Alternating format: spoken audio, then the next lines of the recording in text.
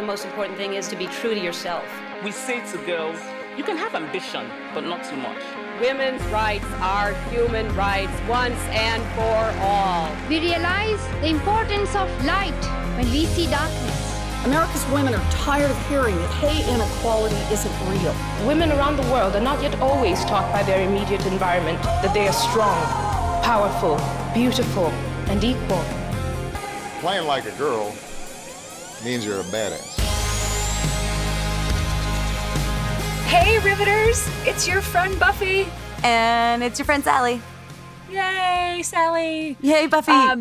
So, Sally, I am literally across the street from the California Democratic Party convention right now. Holler. I'm recording in my car in the sunshine in Sacramento.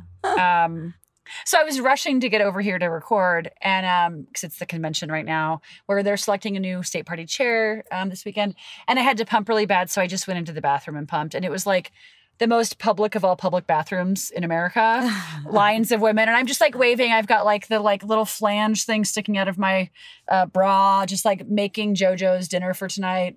Anyways, it was all of the glamour and romance of being a mom.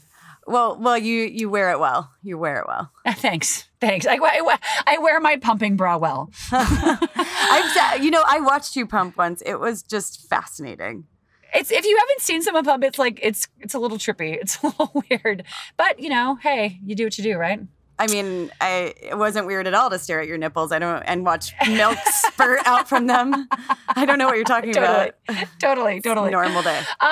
So Sally, I know that you have had a real unfortunate situation happen in your personal life, which to me really underscores the importance of what elections are all about. Yeah. And I wanted to know if you'd be willing to talk about that on the podcast. Yeah, no, thanks for asking. I am definitely willing to talk about it. My sister-in-law is from Mexico City. Her entire family is from Mexico. They live in Houston. They're all legal residents.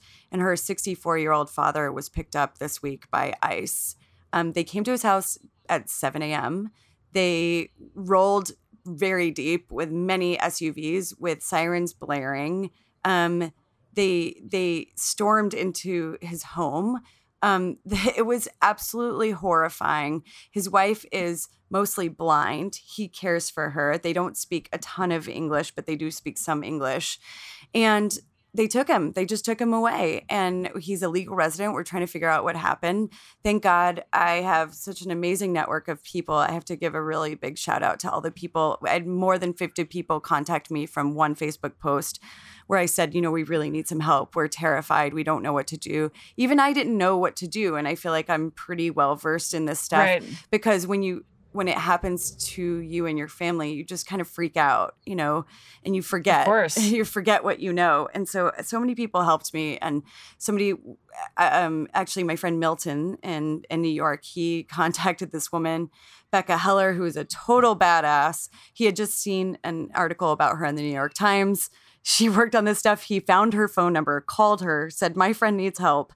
And she called me right away. I mean, within 5 minutes. Wow. And then we got our family on the phone, and she found us a pro bono attorney in Houston. I mean, she's incredible. So thank you for restoring my faith in humanity, everybody but ICE and Trump and his supporters. Well, and I think, to the larger point of what the resistance has meant for a lot of us in that as these tragedies and tragedies that are the Trump administration and his public policies have unfolded into our daily lives, and we've become in contact with them. The converse of that is that there are people that are rising up and they're speaking out and they're using their tools in their toolbox, and they're using their, whether it's legal, press, financial resources to help people who have been hit hardest. That is the one, I think, silver lining in all of the stuff that's happening right now, to your point, that people are rising up and they're taking action and they're caring.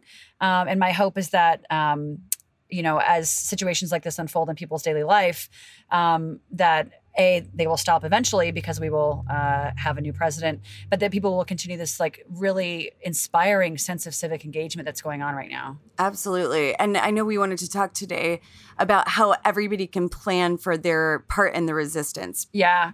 And I think we've talked about this a little bit before. I've certainly talked about it with friends, colleagues, family members. for me, I think one of the most important things that we can do is all of this energy, all of the marches and the protests and demonstrations, the civic engagement, we have to translate that towards electoral engagement and electoral power. Yep. And there's, obviously we just had Kelly Ward on to talk about redistricting. So there's a bunch of stuff happening at the state level with regard to that. There are a bunch of House races that are going to be targeted this year. There are a bunch of Senate races. 2018. There are a bunch of Senate races. There are gubernatorial races.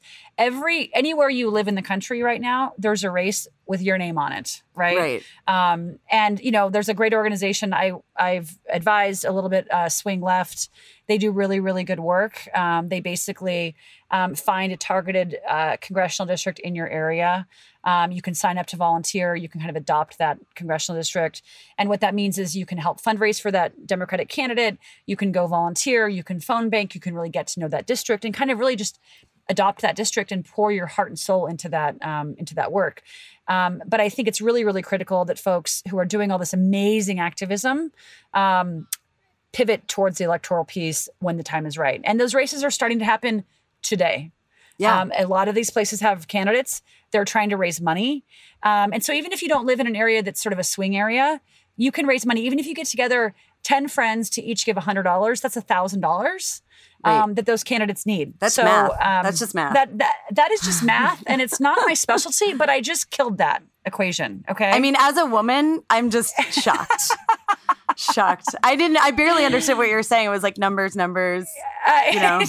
Totally. So what else is out there?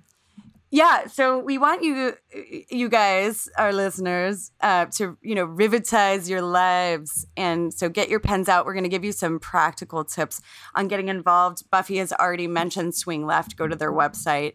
You're going to want to sign up for election reminders from Rock the Vote, because I don't know about you guys, but sometimes I will hear about an election that's a special election, or a local election I didn't know about, and it will be the day of, and I have to drop everything I have going on to go to the polls. And I went to Rock the Vote. I signed up for their reminders for all of the upcoming elections in your area. You can also put in your zip code on rockthevote.com and find out who your representatives are, although there are a lot of sites for this, I will say. We want you guys to get involved in a meaningful way in at least one group in your area. Buffy, you talked to Alicia Garza, one of the founders of Black Lives Matter, and they have local chapters, right? Yeah. And they're doing amazing work, obviously on a very, very critical issue. And we're going to hear from her here in a minute. It's just, I think it's one of the most important issues our society is facing in terms of the inequality and challenges, and quite frankly, the death toll that young Black men in particular are confronted with. But they do a lot of great activism. She's an amazing, young, dynamic woman who, talk about a badass who has her shit together. She's incredibly impressive. Man, I aim to be a badass with my shit together. I know, usually, all. Usually I'm half of both of those things. I should say that we don't expect everybody to do everything that I'm saying, but pick a few things and go with it. Right. Pick what you're most comfortable with, what you have time for, and jump in. Are you aware of this safety pin box? I think we might have mentioned it before, but I'm so obsessed with it. I know. Yeah. Talk about that. Okay, so it was started by a few Black women who, after the election, they were seeing people wearing safety pins, and it was supposed to signify that you were a safe person or you would step in if there was a hate crime of some sort. But it was seen by a lot of people as a shallow gesture of support, and really about the person who was wearing it, sort of bragging that they were part of this, rather than being a meaningful ally, or whatever term you want to use. So they started a for-profit business, and all of the proceeds go to organizations led by and projects led by Black women, doing amazing stuff on social justice. And they give you meaningful tasks and information. It's like if you were going to sign up for those beauty boxes that come once a month, right? That's what this is in a digital form. And I think sometimes in an actual physical form in the mail. And they have boxes for individuals, groups, teens, kids, get the whole family involved in being a meaningful ally and being, standing up in a true way for racial justice. So I love it so much. That's great. Well, that's a good way to tee off our next guest, which I'm so excited. We've wanted to get Alicia on the podcast literally since day one. Between her schedule, our schedules, it just took forever. But I finally sat down with her in Oakland recently. She's a powerhouse. So without further ado, Sally, let's go get to Alicia Garza. Love it. Yay. Thanks. This season of The Riveters is brought to you by Amalgamated Bank. Not all banks are created equal. Not all banks invest in progressive causes. Not all banks champion women's rights, workers' rights, and immigrants' rights. Not all banks are committed to a greener, more sustainable planet. Not all banks seek true financial opportunity for all. But this one does. Amalgamated Bank, the bank of the progressive community. Move your money to Amalgamated. To learn more, visit amalgamatedbank.com/riveters. Member FDIC. Welcome to the podcast. Thank you. I'm so excited to have you on. I've been dying just for our listeners. I've been literally trying to get you on since day one. You're one of the first people. And between your schedule and mine, it's been difficult. But here we are. We made it. In Oakland. And I'm excited to have you on because a lot of our listeners, Riveters, are white women who are progressive. Yep. And I think a lot of white women tend to struggle with how to talk about race, how to be allies. And I think many of them have, myself included, have good intentions and want to be there, but it's how to do it. How do you talk about it? Especially you don't want to say something that's inappropriate or you don't want to offend anyone. And so I think white women have these conversations, at least in the progressive community, how can we be there in a way that is authentic and true and real? Yep. I think it's easy for us to kind of talk about a set of problems that face people of color or women of color or whomever as separate from things that are problems that face us because we may not identify in that way. Yeah. But I would argue actually that a lot of the same issues that women of color are facing, that people of color are facing, are related to issues that white folks are facing. Yeah. And that part of what allows for us to kind of be in these separate camps is a lack of recognition that those things are really intertwined. Yeah. So I don't think fighting racism from the perspective of a white person is from an ally perspective as much as it is from a perspective of, I want to live a different life. Yeah. I don't want to live a life where people live stratified, don't have access to the things that they need. That impacts me. That impacts me. Right. These are problems that all of us are impacted by. Yeah. We're just impacted differently. Right. Right. And so I know for myself, I tend to act out of self-interest. Yeah. Right. I act from things that I know impact me, that I care about. And I'm less likely, right, to be effective when I'm doing something in support of someone else that I don't feel some personal relationship and connection to. Totally. And so one big thing I think is really important in kind of taking on these problems head on is not being afraid of making mistakes. Right. And I think the idea that we could offend somebody, hurt somebody, say the wrong thing, do the wrong thing, use the wrong pronoun, say African American instead of Black, which is, a thing of mine, an issue that I have. Yep. Prevents people from actually taking action. I think that's totally something true. that I really worry about. So I'm like, you're going to fuck up. Sorry. Right. Totally. You will. It's a guarantee. Yeah, totally. Right, exactly. Yeah, totally. Welcome to life in social movements. Yeah, totally. So let's start there. The idea that being an ally or fighting against racism means that you have to do it perfectly, I think is something to get rid of off the jump.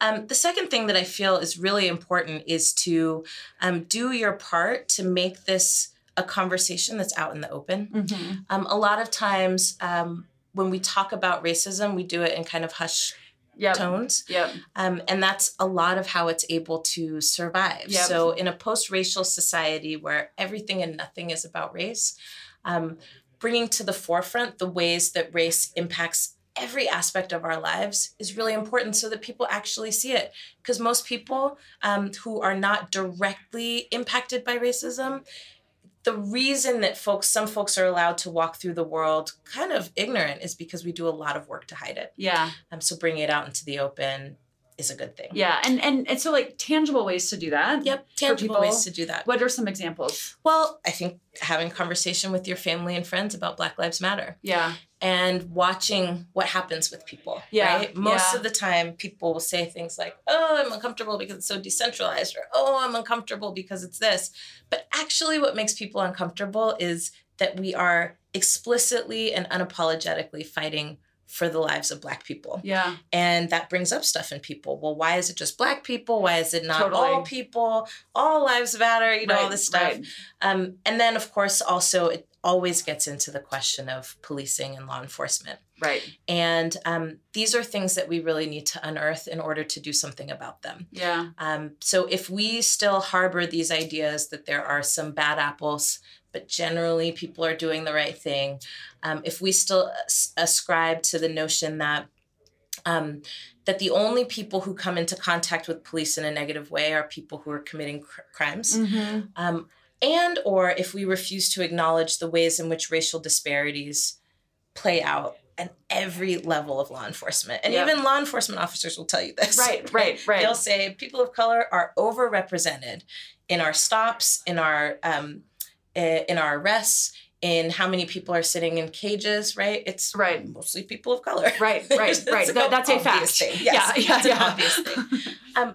So the awareness piece I start with in particular, because I think if we don't have a shared assessment of what the problem is, we can't actually deal with the problem. Right. We can't have the conversation if we're not operating from the same understanding of what the problem is. Absolutely. In college, I one of the best experiences I had was interning at the ACLU, and I did all the police misconduct stuff, and I worked the complaint line, which was like a very real awakening for me in terms of like, I was the first person people would call, and then we'd figure out kind of what we could do. And, this was right after, I'm going to age myself here, but Rodney King.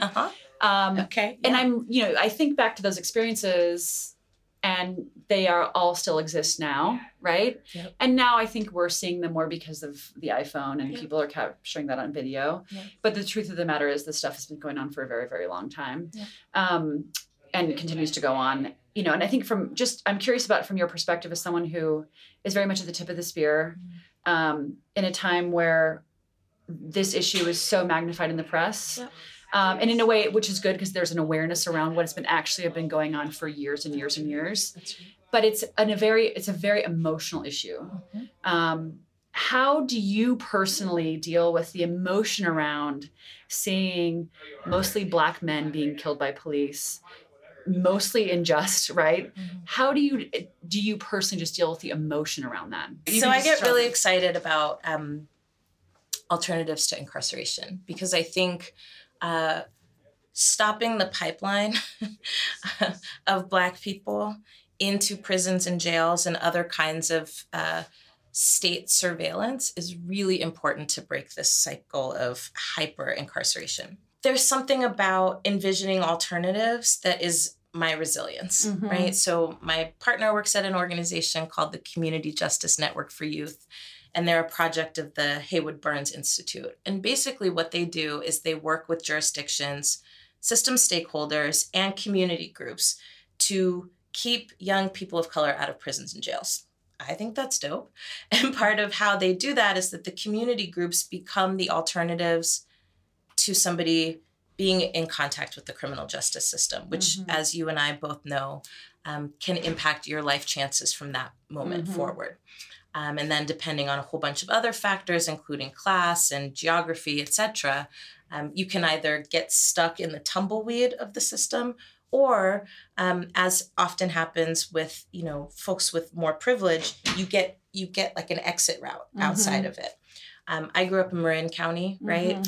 There's just as much crime happening in Marin County, but it's not all being policed in the same way. Right. And so, a kid that gets caught drunk driving, who maybe even hurts somebody, right, tends to get an exit door out if they're white and if their parents are wealthy, or if they themselves have some kind of wealth, and if they live in a zip code, right, that is also wealthy.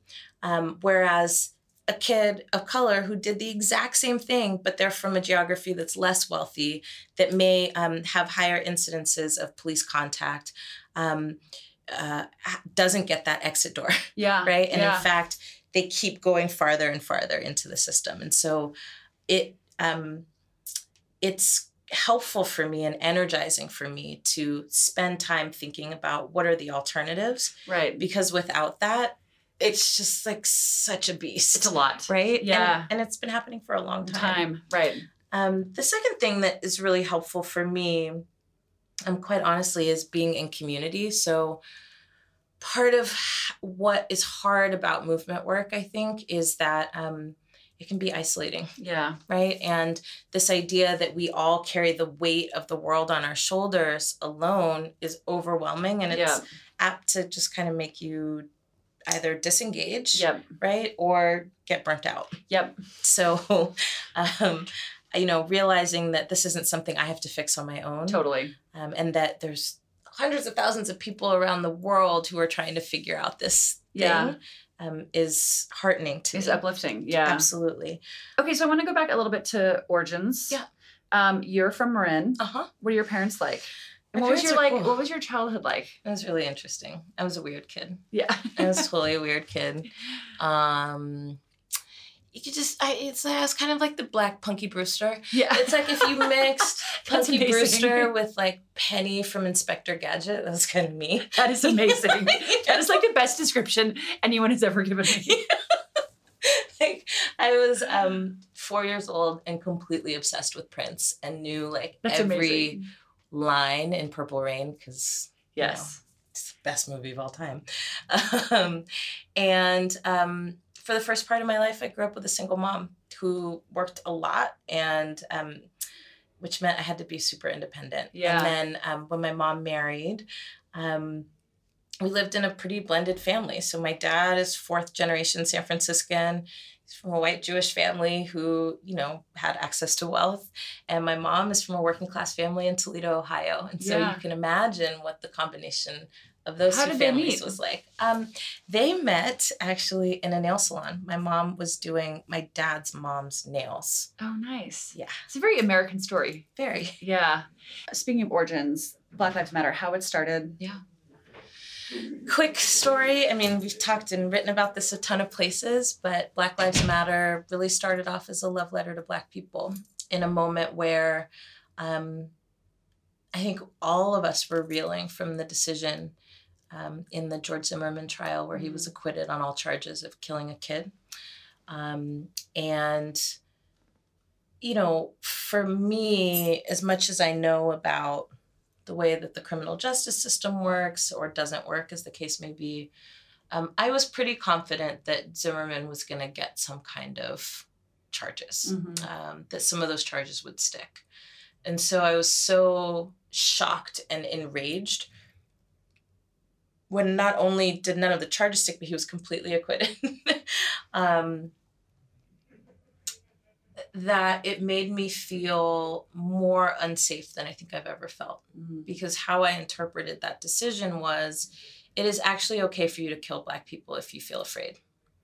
And Black folks don't have to be doing anything to give you that justifiable fear except just being Black, right? Yeah. And so that decision, I feel like, was precedent setting in a lot of ways. And it also highlighted all of the ways in which we protect some people at the expense of others, right? So people like to say, oh, that only happens in southern places or places like Florida. And it's like, no, California has King of the Castle laws, which are exactly the same as stand your ground laws. That night when I heard the decision and I was with friends and I went home and I literally sat up in bed and cried. I have a brother who's 8 years younger than me, and he lives in Marin County and, doesn't have an idea of himself as Black. Yeah. Right? Like he's just living life, which is how most of us want to be. Yeah. Right? And, but unfortunately, what that means is I fear that he doesn't have a sense of how to protect himself or to understand when somebody's afraid of you and why they're afraid of you, even if you're not doing anything, right? The way that I processed that was writing a love letter to Black people who I knew. I imagined there were people all over the world doing exactly what I was doing. Yeah. Sitting up and worrying about, what if I'm next? What if my family member is next? What if my partner's next? What if somebody I love is next? right? Patrice put a hashtag in front of it. And Patrice and Opal really helped to create lots of the tech tools that we use to provide a platform for people who were trying to figure out how to get involved. And who were doing a lot of things online. And our thing was, how do we take this energy that people are expending online and translate that into energy offline. that people do in their communities. So we created platforms for people to dream and to grieve and to connect with each other. And then the killings didn't stop, right? So Mike Brown was killed not too long later. And the community of Ferguson really, I think, captured people's imaginations because they were so courageously willing to stand up and fight. And they received such an immediate blowback that they then courageously pushed back against and continue to do to this day. You know, it's not safe to be Black in America. It's not safe to be Black and resisting in America. It's not safe to be Black and fighting for a better America. It's not safe to be Black and not doing any of those things, right? And so that is the origin story of Black Lives Matter. It is about a call to action, and it is also a proactive response to the ways in which anti-Black racism and violence that's sanctioned by our government it plays out in our lives and the impacts that it has on our fundamental sense of humanity. So those are the origins of Black Lives Matter as a network. And then I think protesters in Ferguson taking the phrase Black Lives Matter in their protests and demonstrations as their fight back was being broadcast on major television stations all over the world, right? Really catapulted Black Lives Matter into the movement that you see today. And we didn't start off thinking we're creating a movement, right? And we certainly didn't think to ourselves, well, let's link up with the people from Ferguson, right? Like, we weren't trying to figure out how to make Black Lives Matter a thing. We were trying to figure out how to make Black people a community that could depend on each other in a world that hates Black people. That is pretty powerful. And it's turned into a movement. And I'm curious to hear your take on the resistance movement, because in a way I feel like Black people have been resisting for a long time. So you're like, welcome to the party, everyone. And I was reading about how you debated at first if you should go to the Women's March. So I'd love for you to talk a little bit about that, and if at all the Black Lives Matter has changed at all in the Trump era. Well, let's start with the Women's March thing. The Trump thing is a bigger question. I think those of us who are trying to create a positive change in this world struggle with cynicism all the time. And movement making is really messy. And it's painful. It's not all like we all get along and, you know, even if we want to do different things, we have each other's back. It's actually not like that. And it should be, but we're not there yet. And so, you know, that debate that I was having both inside my organization and with myself was like partially like, here we go again, right? I mean, I watched in this election cycle, this most recent election cycle, there were so many places of disappointment. And one of which was seeing people do this thing where it's like, we're rallying around this woman and now let's talk about the wage gaps and let's talk about this and let's talk about that. And women of color and poor women and low-income women, trans women, completely left out of the conversation. And we've done this over and over again. It's like, you know, that's why you have all these different waves of feminism, right? Because supposedly with every wave, you're getting bigger and you're getting more powerful because you're getting sharper and clearer about what you're fighting for. But this last election cycle, I have to say, really impacted me. It impacted me on a whole bunch of levels, one of which, you know, we struggled, I think, as a network to figure out how we were going to be involved and how involved we were going to be. And, you know, our first kind of attempt to kind of be actively engaged was totally brushed off. Like, we were like, hey, you should have a debate about issues important to Black Lives Matter, right? We want to hear presidential candidates or presidential hopefuls talk about their plan and their vision for making sure that Black lives are protected in this country. And not only did we get like a half-ass response, but we were told that that just was not possible. So you asked the candidates to participate in a debate? Oh, dude, we asked the DNC to sponsor a debate that was about issues important to Black lives. And it was like, right? And I still have the response. Wow. Right? Of course, we get completely chastised for not stumping for any of the candidates and interrupting them. And it's like, dude, let's have a conversation. Let's have a conversation about what are you doing to engage people who are in the streets, people who are genuinely and legitimately concerned about what's happening in our communities.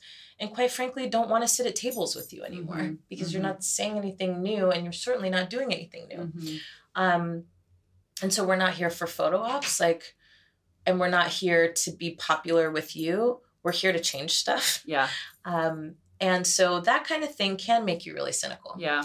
And, you know, I'm not somebody for whom Black Lives Matter is my first kind of rodeo. I've been organizing for like 20 years. Yeah. So I understand that it's a long game, and I understand the whole thing about politics and what's politically possible. And I think there's a lot of hard work involved in making the impossible possible, knowing that what's politically possible only comes about because of really smart and strategic organizing. Right. And you have to have those outside agitators. Exactly. That is the role of organizers. That is the role of activists. You need all of it. Right. Exactly. You need it, you know, totally. Exactly. And so when the Women's March rolled around, I mean, I was like coming out of a deep depression about the election.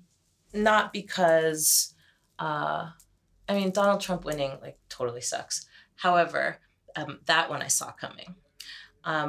What I wasn't fully able to wrap my head around was how legitimized the fringe of the Republican Party would become. Yeah. And I wasn't fully clear about all of these ideologues that came behind Trump. And from my kind of standpoint, I was like, oh, we are in big trouble here, right? Yeah. Because they have been quietly building for 30 years. Yep. And we've been squabbling over things that are not totally relevant in that context, right?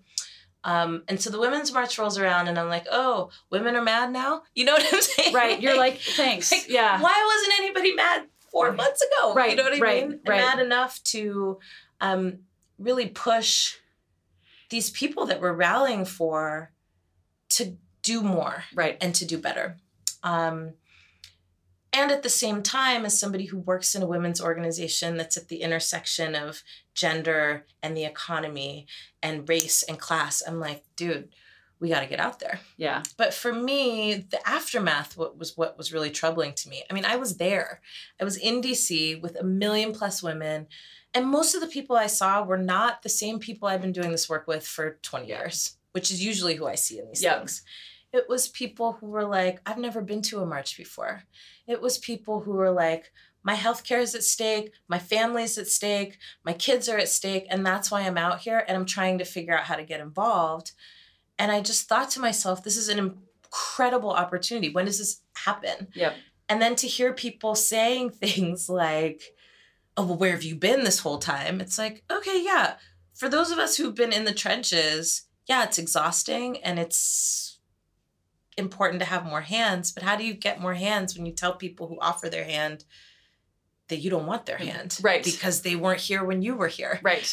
Right. Or they didn't come the way you wanted them to. And Right. it's like, okay, but they're here. Right. So from a question or perspective of building power, if that's what you're trying to do, it seems to me that we have to think about what are ways to further bring folks in who maybe have been asleep this whole time. Right. Maybe they thought this is not about me, this is about other people. Maybe they thought I'm too busy to get involved in any of this stuff. Maybe they thought it was a luxury. Now it's not. Great.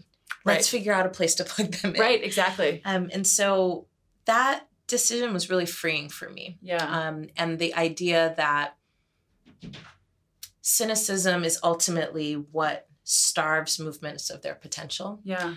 Because the whole idea behind a movement is that it's bold and audacious and visionary and does all the things that people say could never be. Yeah. And so if we cut ourselves off before we even get started, we're just really not going anywhere. Right. And I'm not breaking my neck to just be comfortable, right? Like, I want to win. Yeah. I want to win. Right. And I think everybody who was in those streets that day, they want to win too. Yeah. And so it doesn't mean there's not work to do to smash through barriers around race and class and gender. But if you don't engage people, it's not going to ever happen. Right. So, well, I'm glad you participated. I was stoked. Yeah. And really honored to be there. And we had a town hall meeting afterwards to try to capture some of those folks. Over 1,000 people showed up. It's trying to figure out how do we get involved. Yeah. What advice would you give your younger self? Oh, this is such a good question.